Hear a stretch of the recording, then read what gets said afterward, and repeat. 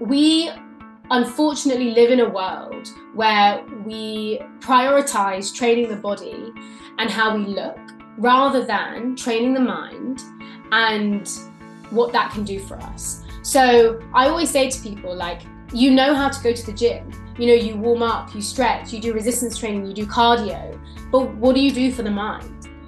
Why would you wake up and train your mind for 10 minutes instead of scrolling on TikTok? Why would you do it? If you feel like it's going to open up a can of worms by like starting this or doing this, it probably will.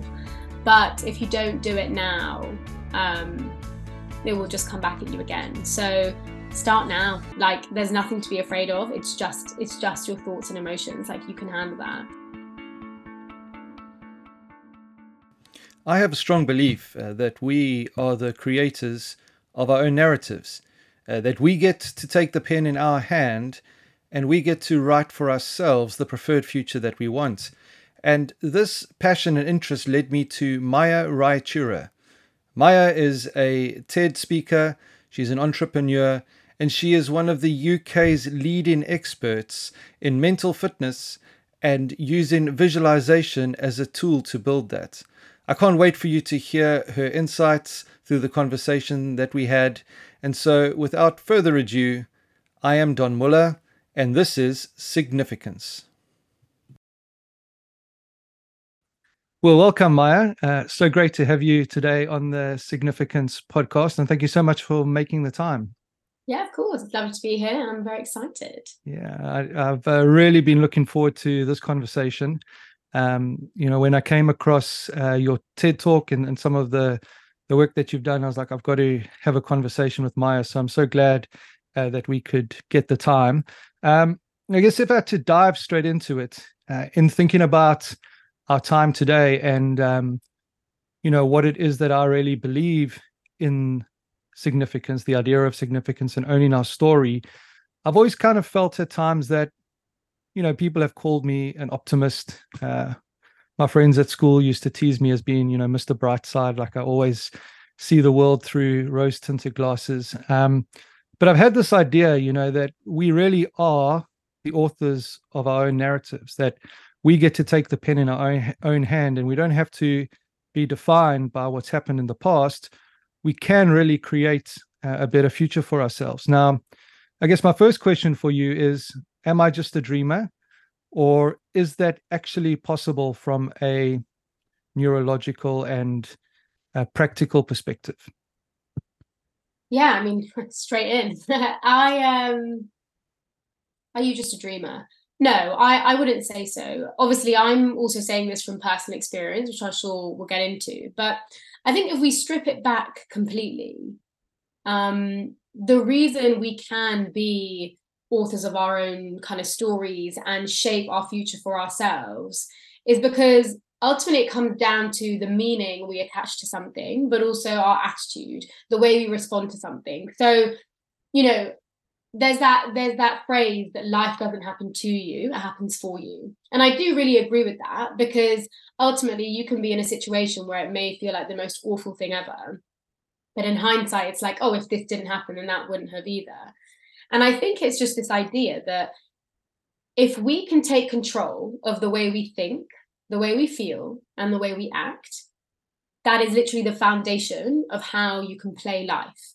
So if we focus on that, then ultimately, yes, you can, build the future you want and deserve. And there are many different ways to do that.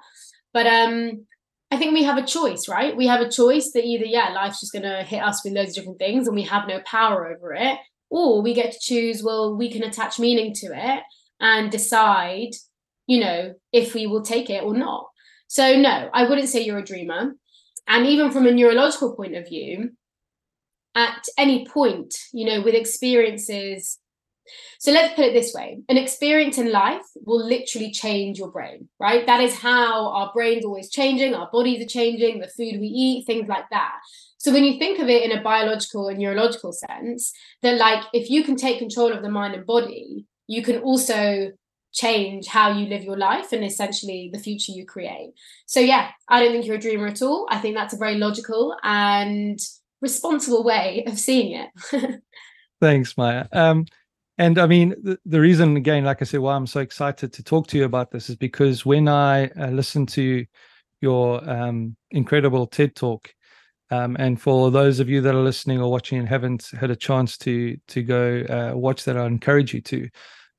But I guess I saw also someone who wasn't necessarily just dreaming, but someone who had taken ownership over a story, and had written a different outcome to what I guess a prognosis might be. Yeah. So if you don't mind, Maya, for those that maybe don't know too much about, your story and how, you took ownership of the outcome that you wanted, which has led you not only to overcome some incredible obstacles, but also, be an incredible entrepreneur, sought after, speaker and expert in the sort of a field of mindfulness and mental fitness. Um, you know, maybe if you don't mind, just going back a little bit and just telling us a bit about your story, and how you sort of came across this tool of visualization and mental fitness. Because I think, sorry, I'm talking a lot here, but from what I got out of it was that you experienced the power of this for yourself. And then you had to, you're in a space where you're like, I can't keep this secret to myself. I've got to help people see and show people what is actually possible through a tool like visualization. So, long question. Good luck answering that one, Maya. But if you don't mind just sharing a little bit about your journey there. Yeah. So I'll obviously keep quite a long story short, but I'll do the gist of it. I was a very high achieving young girl. Like, I did really well at school. I played badminton very competitively, so for England and things like that. And, my future was actually really bright. And, a lot of people used to be like, oh, Maya, like, you've got so much potential, like, you're going to go super far. And I loved business. I knew I was going to be okay. And I was actually really, really excited for my future. And then at 15, I was actually diagnosed with ulcerative colitis, which is an irritable bowel disease. It is quite common, but the severity levels change, and it's one of the most painful conditions in the entire world. Like, the way it cuts your insides, literally, and you are, literally like debilitated mentally, physically, and emotionally, because it affects your social life, it affects the pain you feel, it affects how you can think, all of those sort of things. And the symptoms as well are just crippling. So this was obviously happening to me when I was quite young, and so very quickly my future was just snatched away from me. That story that I was so excited for, and I was ready for, was just snatched away in a moment. So I had to quit badminton because I physically couldn't be on court. I couldn't go to uni. I was doing like my A levels in hospital. Like, it was such a change that no one can prepare you for. No one.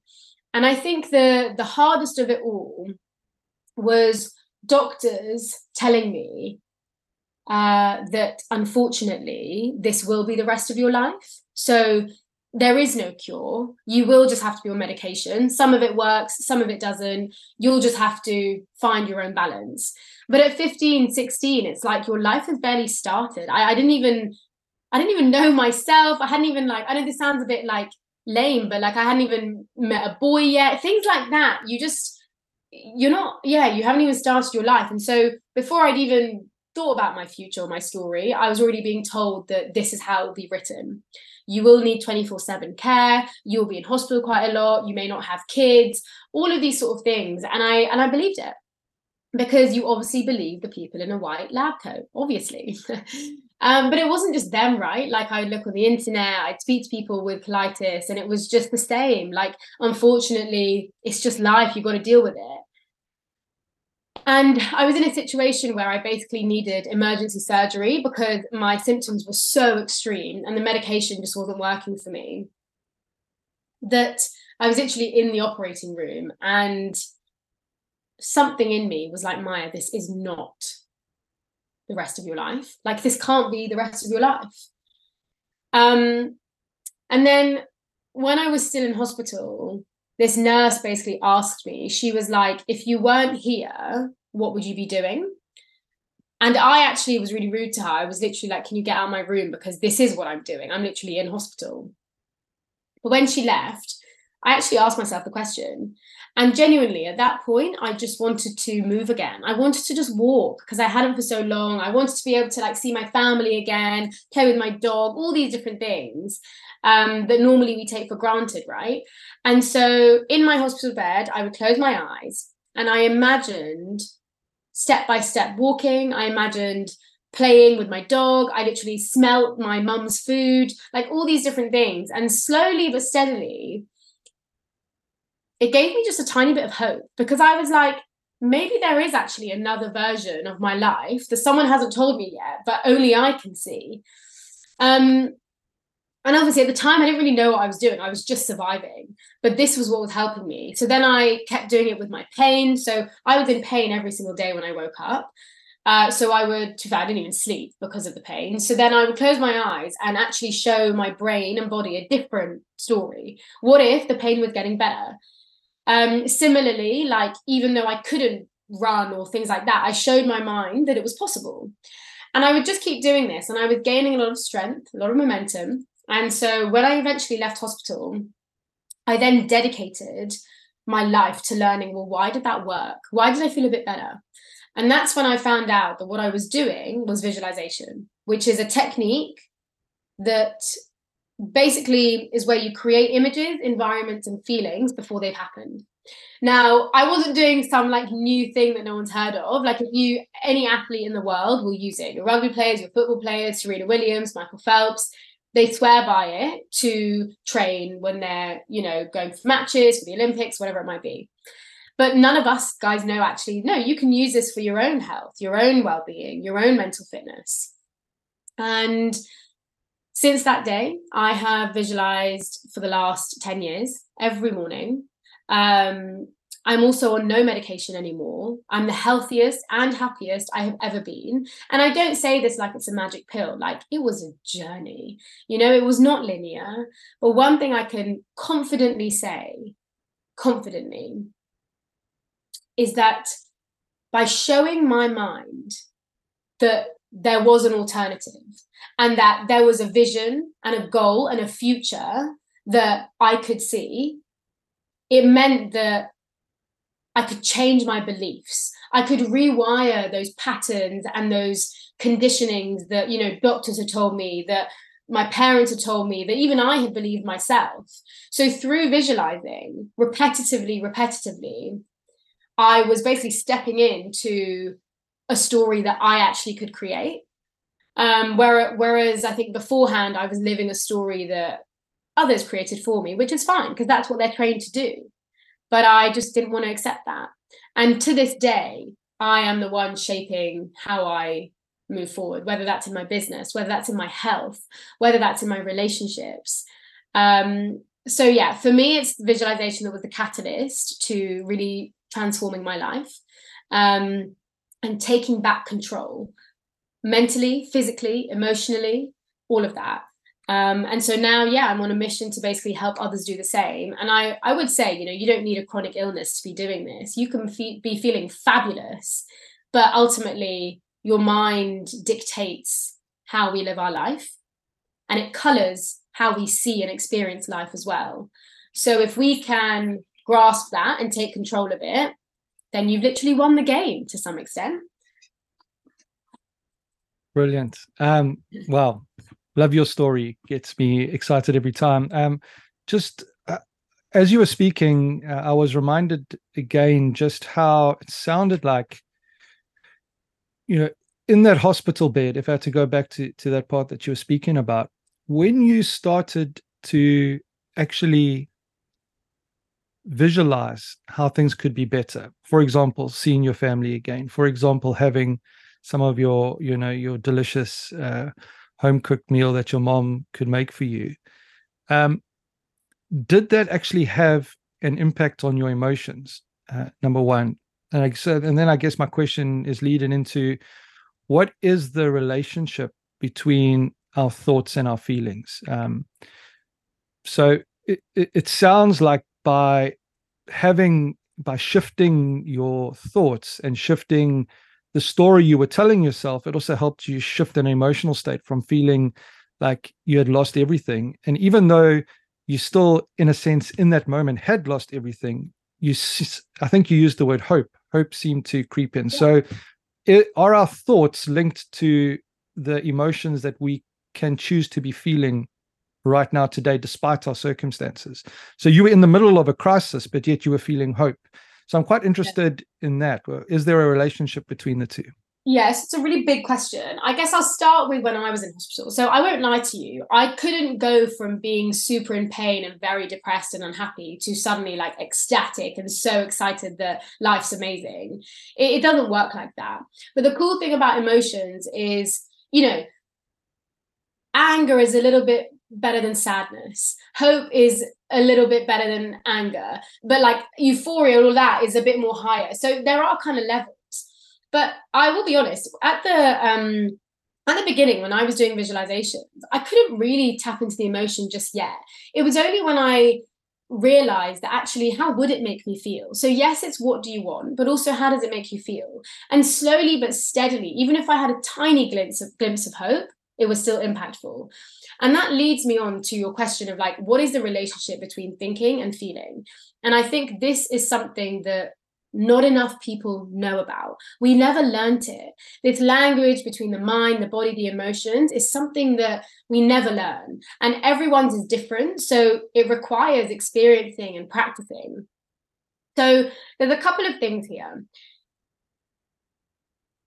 An emotion can create thousands and thousands of thoughts, but emotions are energy in motion. We can't actually think away an emotion. Whereas a lot of people will feel something and just ignore it or run away from it, or, we drink it away, we sleep it away, whatever it might be. And whilst they are very linked, so your mental patterns have a huge, huge impact on what you feel in your body, how we can control our thoughts, we'll control our emotions. But no one ever talks about the other way as well, that our body will always react before we can even think. It's so quick to do that. Like, why do you get butterflies? Why do we get nervous when, we've probably trained for years and years? And it's because the body is quite reactive. But the thing is, we don't listen to it. So let's say you do have this feeling of dread. Here's a good example. A few years ago, I went back into a hospital and my stomach, like, it tightened, it felt sick.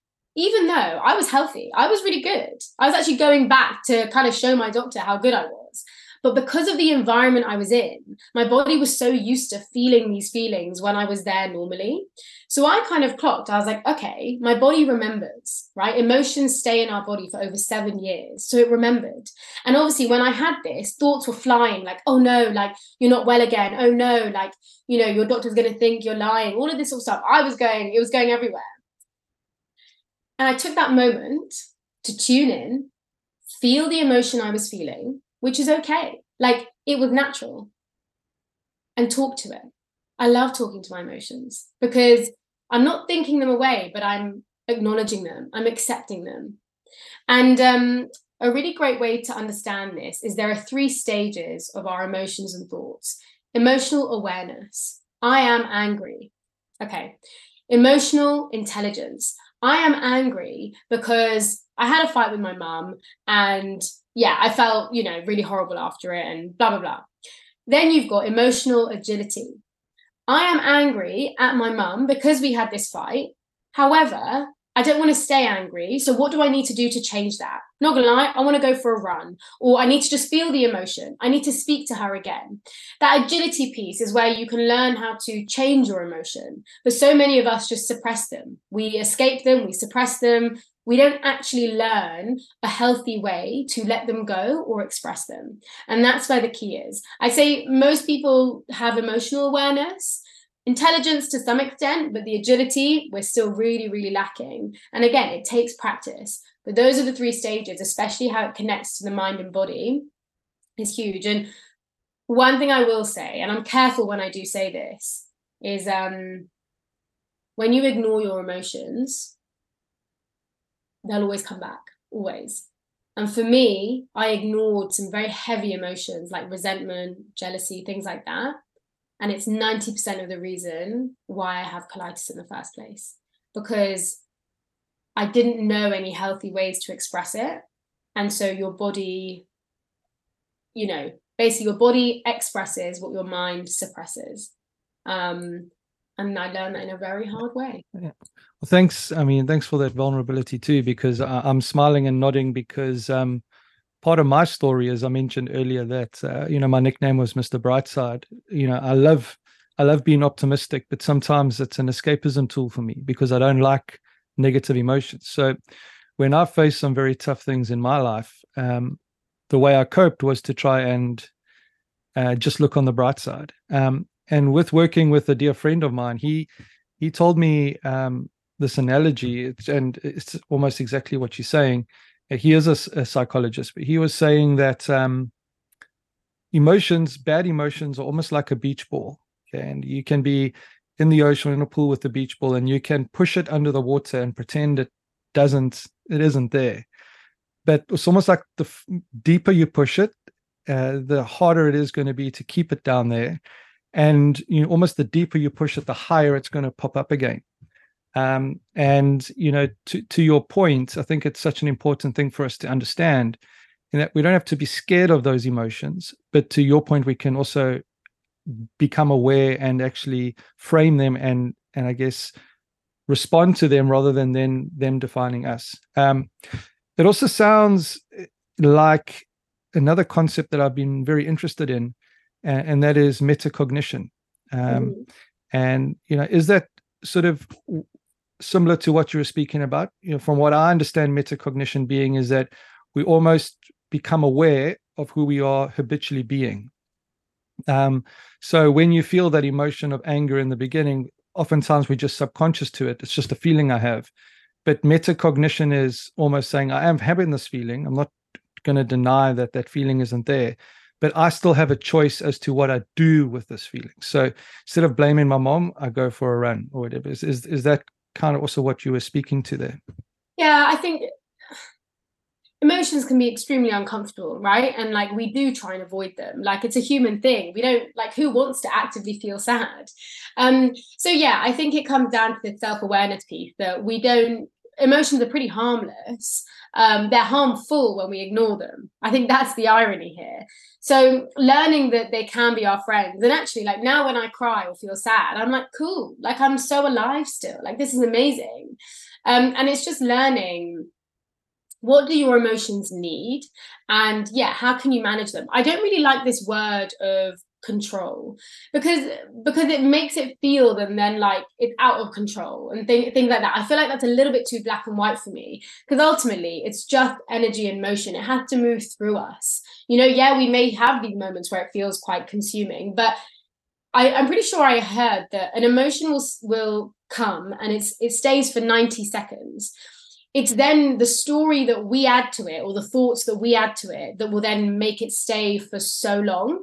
And I think that's really fascinating, right? When you think about it, it's just like a rush of energy. We either quickly cry it out, or we like shout it out a bit and it will slowly go. Or because it's like, oh my God, no, I feel really like annoyed that I'm feeling annoyed. Like the judgment we put on our emotions is just like, it's like two daggers, rather than one. Instead of feeling the emotion, we're like suffering because we're feeling it. And I do that. Like I especially when it's more emotions that feel like not acceptable, like anger or jealousy, no one really likes speaking about them. So we judge ourselves a lot for feeling them. But ultimately, like, it's come up, cool. So when you talk about metacognition, having that awareness to be like, I do have a choice in this, and I don't need to like run away from it is powerful. But I think it takes time and it takes practice. Because as well as we grow up and we're in different situations, you'll feel different emotions, different people are involved, you as a person change. And so like one of my clients the other day, she was like, oh, I'm feeling something. I was like, what do you mean? And she was like, I don't know, like just like this feeling in my gut, which is like, it feels so unfamiliar. Like, I don't know what it is. And actually for her, it was like loads of guilt, but she's never felt that before. And it's fascinating, right? Because like she was maybe like in her late 40s, and she had never felt that type of guilt before. So, you know, at different stages, you're gonna be experiencing different things. And you raised a really great point about like toxic positivity. Being happy all the time, I do not think is a good idea. When everyone's like, oh no, just be happy. It's like, no, that like happiness is an emotion, yeah, but being happy all the time just means that, yeah, you're probably not letting other emotions come through. And I don't know if you've seen the Disney film Inside Out. It's brilliant, right? It's a great example of, they were always trying to push joy, joy, joy, and then sadness was like feeling so neglected that it then like has a massive breakdown. Same thing with us. Like, why do we get burnt out? Why do we have these breakdowns? Because we fake it for so long, and then it all has to come out somehow. So yeah, it's awareness is so key. Love it. Just coming back to that idea of the stories we tell ourselves. Number one, have you noticed in yourself and the work that you do that we can potentially become stuck in our past, become stuck in those past emotions and past events? And it almost made me think about it too, that going back to the hospital, you know, if you didn't have the awareness that you did, or suppose the years of practice that you've had, you know, maybe you would have got stuck again to the place where you were before. Let me try and frame the question. Firstly, can our past end up becoming our predictable future? And secondly, is it possible to also romanticize or over dramatize our past? Because I heard someone say recently that, you know, up to 50% actually of what we think about that emotion that's attached to an event, or the event itself, is actually false. So some of the time, the story we tell ourselves that we attached to in the past isn't actually true. So when it comes to this work of mental fitness and visualization, and what impact can our being stuck in a past or being stuck in an event, if we don't get beyond it, can it actually end up being our predictable future and get in the way of creating that story that we spoke about in the beginning? Yes, 100%. I think we are so good at attaching to our past. Like, we're so good at it because it feels familiar, like really familiar. And obviously when you have these experiences, it then does change your mind. So you probably will, that is the pathway that you will next take. So very simple example would be, let's say when you were young, you met a dog on the street and it was like, you know, barked at you quite loudly, and you got really scared. And then every time when you next saw a dog, it'd be like, oh yeah, a bit scary. This happened last time. This happened last time. Take it in a different context, relationships. Oh, but yeah, last time this happened with my ex. Yeah, he cheated on me again. This happened last time. Like, we tend to then keep reliving our past again and again and again because they're the patterns, they're the thoughts, they all align really well. And to really push from the past into the future, or giving you a different idea of future, is difficult. And that's where this, like, you have to do it on a neurological level, not just like a, you know, yeah, I'm looking for something else. No, you actually have to train the mind to show it that we're no longer going to be stuck in the past. And I think for me in hospital, I had a massive fear of the past because I knew how horrible it was. I knew, like, I just didn't think I could survive it. And to put it in context, I had 9 flares. So 9 times I'd be back in hospital. And it was like the pattern was just repeating because I wasn't changing anything. I wasn't changing a thing. My lifestyle, my thoughts, my emotions, nothing. I was just stuck in it. I was so stuck in this spiral. But what I realized in due course was that it was quite addictive. And no one ever talks about that. You get so addicted to those same patterns and that past. Like, it was addictive. And someone asked me once, they were like, well, do you really want to get better? And I was like, well, yeah, obviously. But then it was weird because my body was so addicted to this pattern that, like, technically my actions weren't supporting that. And so you do have to ask these hard questions and be like, yeah, no, this emotion, this pain is addicting. And a really great question to ask yourself is, what pain do you enjoy feeling? And it seems a bit of a paradox, but actually, like, you know, I sometimes speak to my friends and they're like, they quite enjoy being the victim. They quite enjoy reliving that past again. And so you've really got to ask yourself, like, is it something you want? Do you want to break this cycle? And do you want to actually take control now? And so the past is a funny thing, because I think the past can also give you great answers to how you can move on in your future. But in some ways, you actually have to grieve it as well. You have to grieve that person. You have to grieve that situation. You have to grieve who you were. And let it go. You know, I've always struggled with letting it go, because I think it sounds so simple, but it's one of the hardest things. But truly, when you say so stuck in your past, it just stops you from living your life. Simple as. Yeah. In one of our conversations that we've had before, you were explaining to me too that visualization is almost a way that we can install a new program or a new way. So even though the past is real and it can have, so we can get addicted. And sometimes I wonder, is that addiction because our body likes, we crave the familiar? So the thought of stepping into something new that I don't know, I almost want to default back to the safety of being the victim, because it's known. And I think something that really stood out to me, you know, in my notes from one of our previous meetings, I've still got it there, where you said to me, but you know what, Don, the tool of visualization is a way that you can actually install a new program. So it's, maybe just expand on that a little bit. Is this tool of visualization a way that we can actually program our brains to let go of the addiction to whatever emotion or whatever incident in our past? Yeah, so I think the way I'll describe this is, you can go very scientific with this, but I'll keep it like, you know, enough. So your mind basically really struggles to know the difference between what is real and what is imagined. Now, earlier on in this podcast, I mentioned that the way we create pathways in our brain is through experiences, right? Like, you know, that dog barking, we now have a pathway that tells us dogs are scary, stay away, okay? So that's fine. Now, we obviously can't experience things all the time. So let's say when I was in hospital and I was experiencing a lot of pain, I can't then just completely experience no pain in that moment, because, well, I'm in pain. However, what visualization can do is, because again, your brain doesn't know the difference, you are showing it with your imagination a new alternative.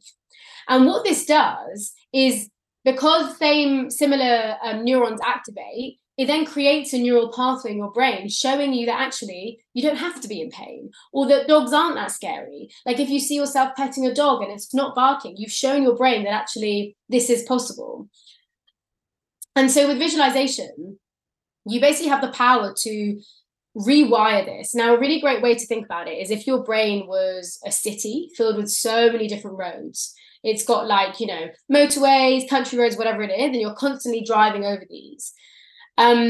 Essentially, visualization builds new roads, but can also break down the older ones. And the more you drive over these roads, they become more and more solidified in your brain, right? So like brushing your teeth, we all probably have a very solid road in our mind that tells us, wake up, brush your teeth, it's good for you. Whereas when it comes to those beliefs, like I'm not good enough, or I don't deserve this, or this is going to be the rest of my life, this is my story, you know, I'm a victim here. Those are the ones that, you know, our subconscious will drive over, and we sometimes don't realize it. So we have to take that time in a meditative state to train the brain to show it, actually, no, I'm sick of driving on this road.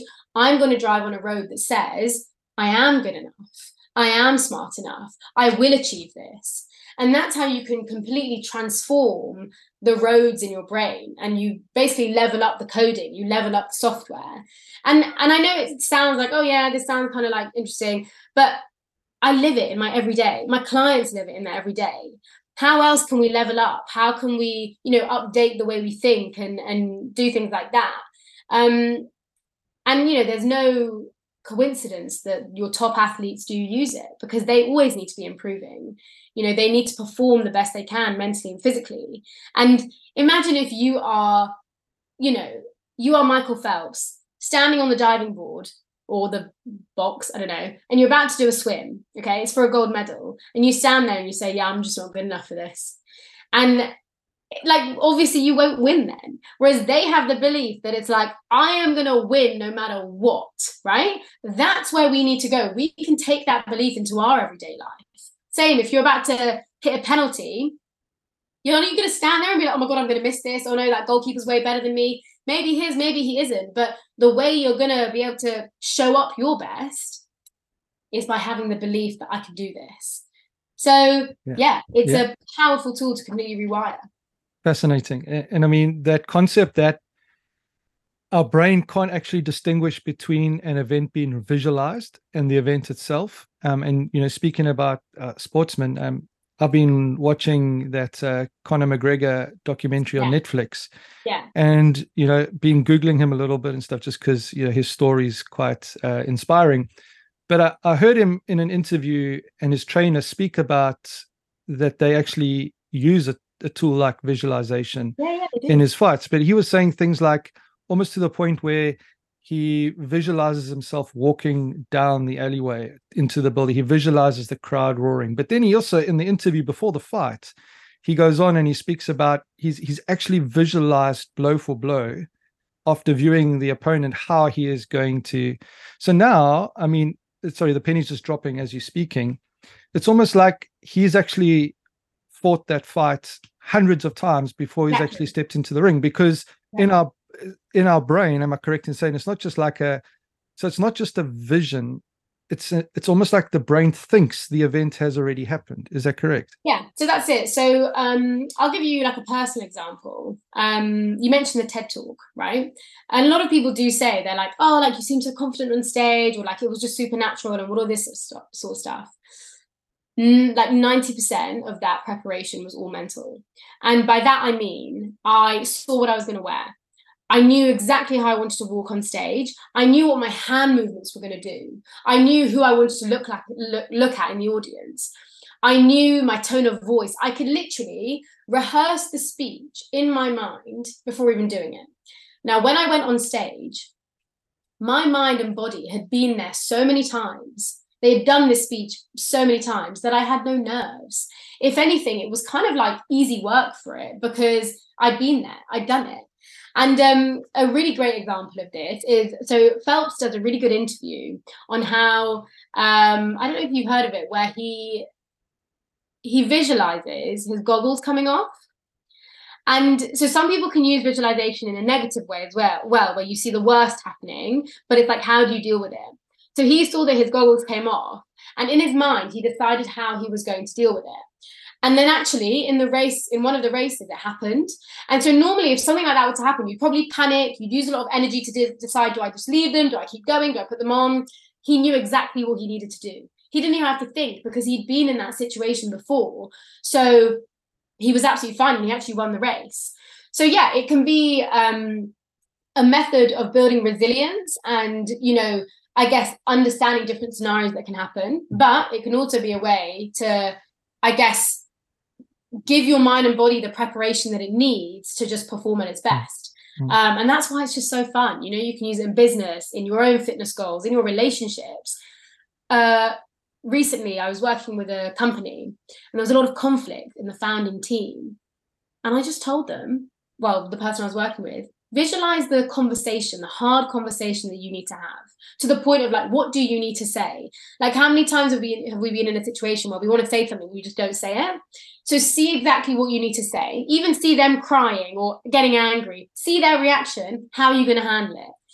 And he messaged me the other day being like, the things that I saw that could have happened did, but because I had dealt with it, I was able to be very calm and present. And he was like, it's the best conversation I've had. And I was like, see, a simple thing like that completely changes how you would react in that position. So in a way, he practiced. So when time came, he was prepared. You don't need to practice. That's the thing. I think we always think practice is a physical thing, which, yes, it's still important. But, you know, sometimes we don't have time for it. Like, you know, bobsledding, like Yeah. on the ice. Yeah, they obviously can't practice all the time because of the G-force, I think it's Okay. called. And Yes. so they have to do it in their mind Oh, so that they can keep training. But no one knows that, right? Everyone thinks they're just always on these like bobsleds, but no, they're actually, it's too dangerous for them. So they have to do it in their mind first. I had a very happy childhood moment there where I remembered one of my favorite movies growing up, Cool Runnings. Yeah, oh, Um, best movie, isn't it? The yeah, and Lucky I'm Egg. sure actually now that you mention it, there's like scenes of them sitting in a bathtub and actually Yes, practicing the yes, movements. Yeah. exactly, Yeah. exactly. And have Yeah, you heard of the piano story, the piano yes, students? the So, I experiment. Yeah. mean, maybe I think it's just important for people to hear some of these things. Do you mind just giving us a bit of an insight into what if you feel that you can? Yeah.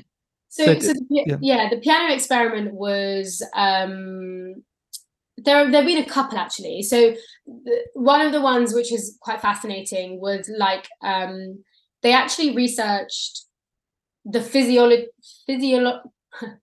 physiological change in people's fingers as well. So they've done some experiments where they've done like a group of people who are basically playing the piano physically, and then a group of people who only do it mentally.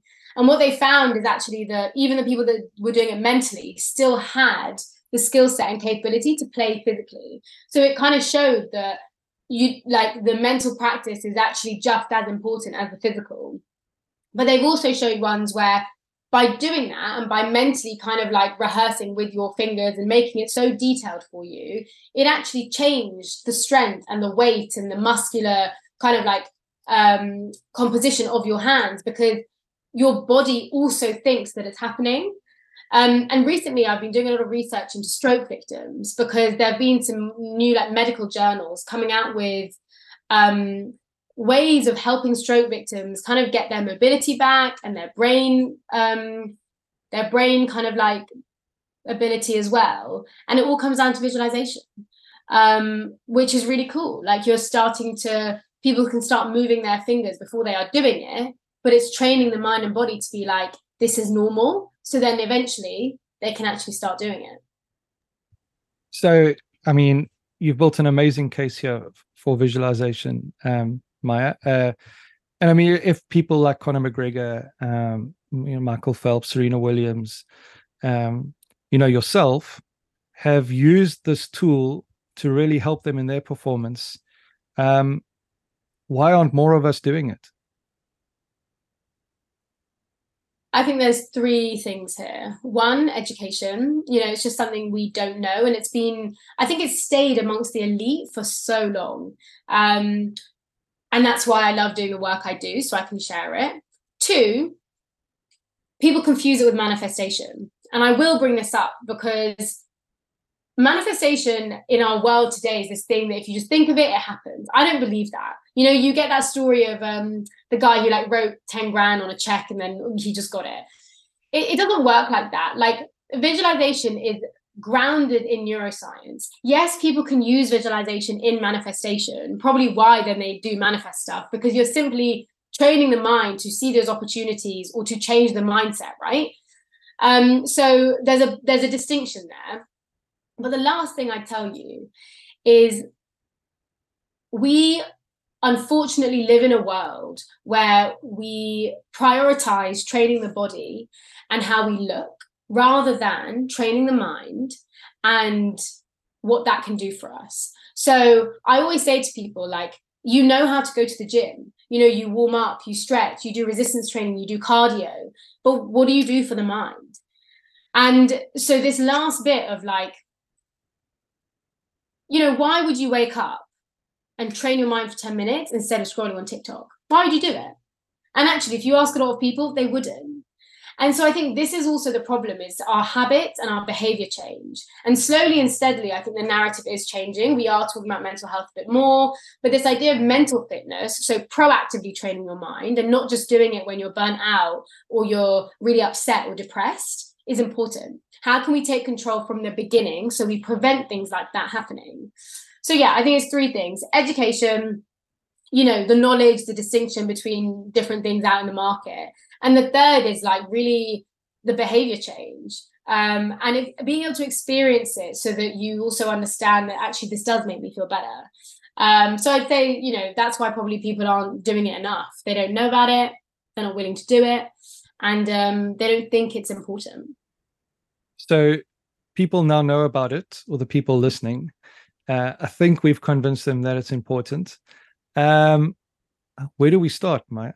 Like, if I'm sitting here, like, almost feeling so fired up that I want to change my life, and I want to, I liken it to understanding the benefits I can get from being active. I remember when I was looking to change my fitness journey, good friend that I was looking to work with, he said to me, Don, why? And he said, and you can't tell me it's because you want a six-pack. Okay. It's because why else do you want to exercise? Why do you see it's important for you? So I guess there's a sense around, okay, I can see that mental fitness is good for me, but I almost needed him then to give me a bit of a next step. And it was very simple in the beginning. He kind of just said to me, try and do X, Y, Z. It wasn't overboard, but it almost helped me take that first step. So for someone who's almost feeling like, yes, this is sounding good for me, but I don't know what to do next, what advice would you give to someone who is looking to start on working on their mental fitness? So I think let's start with a more kind of general visualization. I would say sit down somewhere and write down some of your goals, right? So I'd say between around like up to 2 years, so something that feels challenging but possible. And so a big thing here is I want you to do something that you feel excited about. So whether it's your fitness goals, whether it's your work goals, whether it might just be going to dinner with some friends, whatever it might be. So that's the first thing. What are your goals? And a lot of people know how to do that. They've probably written it down before. Then it's why. Why does this feel right? And how do you want to feel when you are doing this goal? A lot of the time we always focus on what we want, but how do you want to feel? Is it peaceful? Is it joy? Is it driven? Is it motivated? So then you add your emotion to this and you write that down. Then I just want you to close your eyes. 5 minutes. That's all I ask for. And I want you to start building that goal and you carrying out this goal in your mind. So let's say you are training for a marathon. I want you to see yourself at that finish line. How do you feel then? I want you to see yourself doing the training. I want you to see yourself enjoying that. Let's say you are wanting a new promotion at work. I want you to see yourself getting the promotion, show yourself that you can do it, but then also what's the work? How do you need to get there? Okay, let's say it's even bigger. Let's say you want to start your own business. Why? What's the name of it? What are you wearing? What's the work you're doing? Who do you need to email? Start building these details in your mind and engage the senses to the point of like, when I do this with my clients, I'm literally like, what are you eating? Are you having a coffee at your desk? Taste it, see it, feel it, hear it, those conversations. Make it so real for your mind and body. And you will start to just also see this connection between where you want to go and finding this direction. So just 5-10 minutes in the morning, ideally, because that's when your brain is most suggestive, and feel excited about it. And then take a few deep breaths and open your eyes and take that energy with you for the rest of the day. And if you do this repetitively, you'll start building this fire, this motivation, for life. And that's just one example of about 1,000 ways you can use visualization. But I'd say start with that. So Maya, I know I heard you speak once about, and like you said, you've been practicing for close to 10 years now, this great tool, but you are a founder and CEO of your own business. And is it correct in saying that idea actually came from one of your visualization sessions? Yeah. So I often use visualization a lot for creativity. So even when it comes to, putting content out or things like that, I'll always close my eyes first and see what I can create with my mind. And it was when I was at uni, we were kind of asked, like, if you want to start a business, what would you do it on, and all of this sort of stuff. And when I basically was visualizing like what I wanted to do in my life or what I enjoyed doing. And I always saw myself like hosting or being on stage somewhere. And I saw this like one, I guess, image of me guiding a visualization. And at first I was like, oh, that's kind of weird. But then it just kind of stuck with me. And every time I kept doing visualizations, I was like, oh, like, I don't know, it was just more and more. And it felt really aligned to who I was and it felt exciting. And then I started like researching, well, you know, like, are people doing this? Like in my head, I thought everyone kind of knew about it. And that's when I realized there was this massive gap. And so creating that in my mind and seeing kind of what I wanted to do was like super fun for me. And even since that day, whether it's pitching to investors, whether it is like, no one actually knows this, but so a few months ago, I basically was thinking, right, where do I want to go with this? And so when I closed my eyes, I was like, my dream company, Nike. I was like, yeah, I see myself working with them. And I saw this event that we did. And I even saw, before even the event, I saw this like video that I wanted to create with them. I knew the words it said. I knew all of it. And bear in mind, I hadn't even like reached out to them at this point. Then next day, went into Oxford Circus because I was like, I want to feel Nike. Went into their store, kind of like made it more real for myself. And I kept doing it. And, you know, fast forward now, we've worked with them about 4 times. The videos that I've created with them is exactly the ones I had in my mind. Exactly. I literally did all the creative work, all the storyboarding, all the like preparation in my mind before it even happened. And I know some people might think like, oh yeah, it sounds like a one-off. Genuinely, it's not. All my events, all of them, like it's the same process because I know it works. I save time, I save effort, but it's also, it makes me way more creative. I never would have thought of those things if it wasn't for, you know, taking the time to rest and actually see it in my kind of subconscious. So yeah, I think it's, you know, it's something I'm going to continue doing for a very long time. Sorry for the sarcastic question. Maybe it isn't sarcastic. It's just, it's a curious question. So was Nike not a manifestation? So if I visualize this and I sat and did nothing about it, yeah, of course I can call it that. But I did it every single day. I was in the store and I made them listen. I saw opportunities that I normally wouldn't have. I hired the videographer, told them exactly what I needed to do. So if I sat around and just waited for life to, you know, come to me, then sure, I will say it's that. But visualization with action is where the magic is.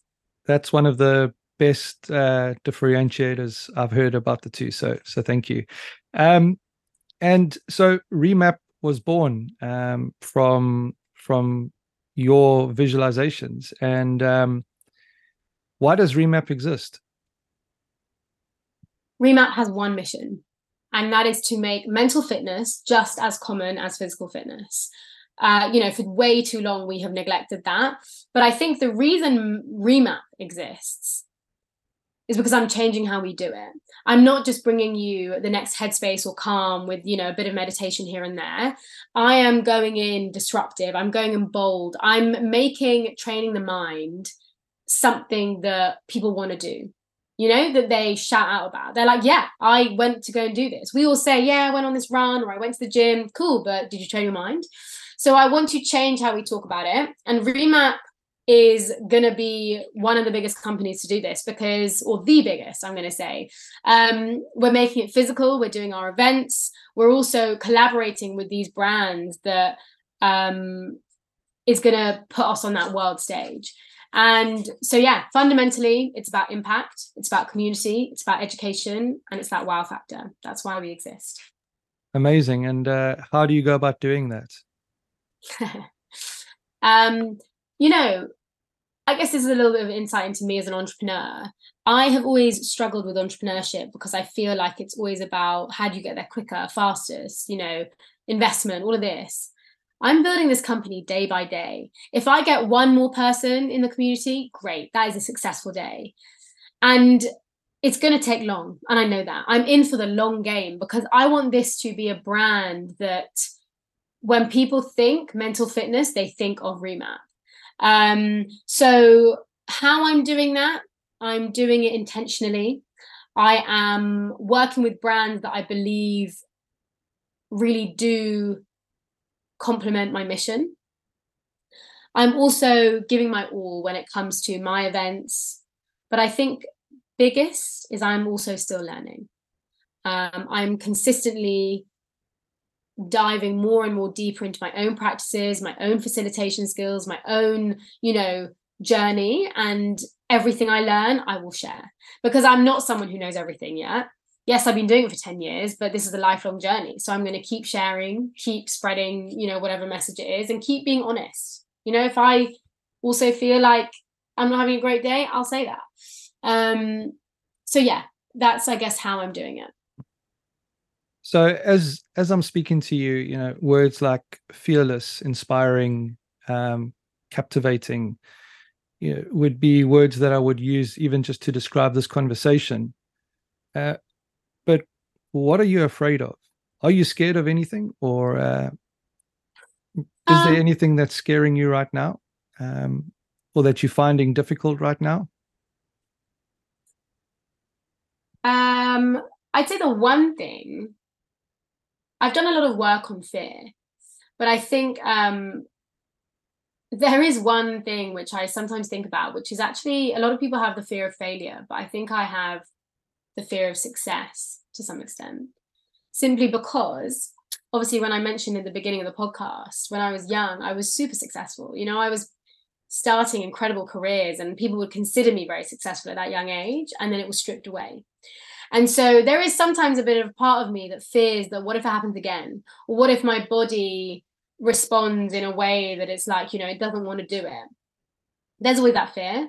But I think it's how we use the fear. So it doesn't consume me. And as soon as it does, that's when I really need to take a step back. But at the moment, yes, I'm scared of things, but I'm glad I am, because I'm human. And the main thing is feeling the fear and doing it anyway, because if it's going to stop me and something that I really want to do, then I'm not going to listen to it. But if it's saving my life, then I'll listen to it. I think that's part of what makes your work and your insight so inspiring, is that you're relatable and authentic. I think far too often, even with social media and stuff, there's this ideal that gets dangled in front of us that is unattainable.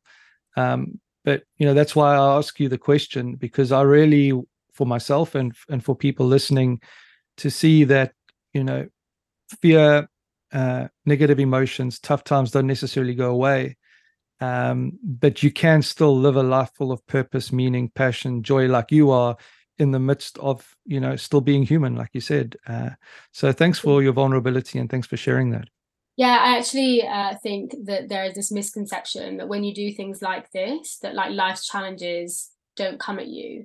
That's not true. All that happens is that your ability to deal with life's challenges get better, and you're more resilient. You can be more agile. The actual stuff probably doesn't go, life is always going to bring us some things, but it's how we know how to deal with it, and our attitude towards it is what changes. And it's still a hard process, but you, I guess, get to choose. Do you either let it like bring you down, or you let it empower you? And one thing I will say though is, like, I recently injured my spine, and it was horrible. It was like really, really horrible. But you know what? I gave myself 4 or 5 days to feel shit. I was like, yeah, cry about it. Like, it's not nice. It hurts and it's not nice. Whereas I think a lot of people, when they do this work, they're like, okay, I can't feel any bad. Like, I just need to show myself that I'm really strong and show others that, but no, like, even as a coach, even as a mental fitness expert, the right thing for me to do was to feel sorry for myself. Yeah, maybe if it lasted 3-4 weeks, I would have been like, Maya, you need to get up now. But I needed those 5 days to remind myself that actually, okay, it just needed that to feel a bit bad. And then I can move on. If we have in a follow-up podcast in 2 years' time, what would we be talking about? I think we would actually be talking about very similar things, simply because I think we've only just started the mental fitness conversation. But I would hope that in 2 years' time, I have made more impact. Remap has made more impact, and that there is some serious changes in the narrative of what it means to train the mind. And I hope that I am telling you some more stories of other people's lives where they have changed their story. Whilst there are still loads today, I hope that it's like there's too many to even count. And I'd say on a personal level, in 2 years, I would hope to be telling you that I'm still learning and I'm still investing in myself and my own mind and skills. Maya, I feel very humbled and privileged that I got to have this conversation with you, not only for myself, because this has been something I'm very passionate about, and at times felt like I'm pushing something alone, or a bit lost and not really knowing who else might be thinking about the stuff. So to find you, to reach out to you, to have these types of conversations, it's very inspiring for me. But I'm also just so excited that in a small way, hopefully this podcast gets to spread this message, like you said, this awareness, and lives can be changed. So I really am grateful for you and your time. But before we wrap up, any final thoughts that you would like to share? I would say maybe 2 things. One is, if you feel like it's going to open up a can of worms by like starting this or doing this, it probably will. But if you don't do it now, it will just come back at you again. So start now. Like, there's nothing to be afraid of. It's just your thoughts and emotions. Like, you can handle that. And the second thing would be, keep going. And I wish more people were to tell me that. Like, I really wish it did, because it was heavy for me to have to keep saying to myself. But understand that no matter what other people are saying or doing or whatever, your belief is hands down the most powerful thing. And if people count yourself out, you count yourself back in. Like, you are the one, your opinion, your belief is by far the thing that's going to keep you going. So just invest in that. And lastly, something I like to do on these shows is ask you if you have a question for me before we wrap up. So you can put me on the spot. You can pay back for me putting you on the spot. But is there a particular question top of mind for you now that you would like to throw my way? What is part of your personality that you want to change? Part of my personality that I want to change? That's a good question. I would say the need to come across inspiring and perfect all the time. I think a lot of my story has been that people do lean on me to do that for them, even from friends. And, when I was younger, growing up, and now even what I do for a living, I sometimes am not vulnerable with myself and others because I feel I need to put up certain appearances. So yeah, that is something that I actually consciously try and work on, is to try and say, and that's why I was inspired by you when I asked you, what are you scared of now, is because, if I was posed that question, I would struggle. Even though I know there are things, it's almost not like natural to share. So I understand that showing vulnerability actually is a way that you can inspire others more, because they've, so yeah. Does that answer your question? Yeah, absolutely does. Yeah. Thank you. Any advice for me? Date yourself. Oh, that's the best thing. You're the most vulnerable, you learn the most about yourself. Solo dating, I would say. Solo dating, I like it. Well, we'll have to set up part 2 for solo dating. Great, Maya. Well, thank you again so much for your time. Really know that you're very busy at the moment and have a lot on, so we really do appreciate you being here. Thank you.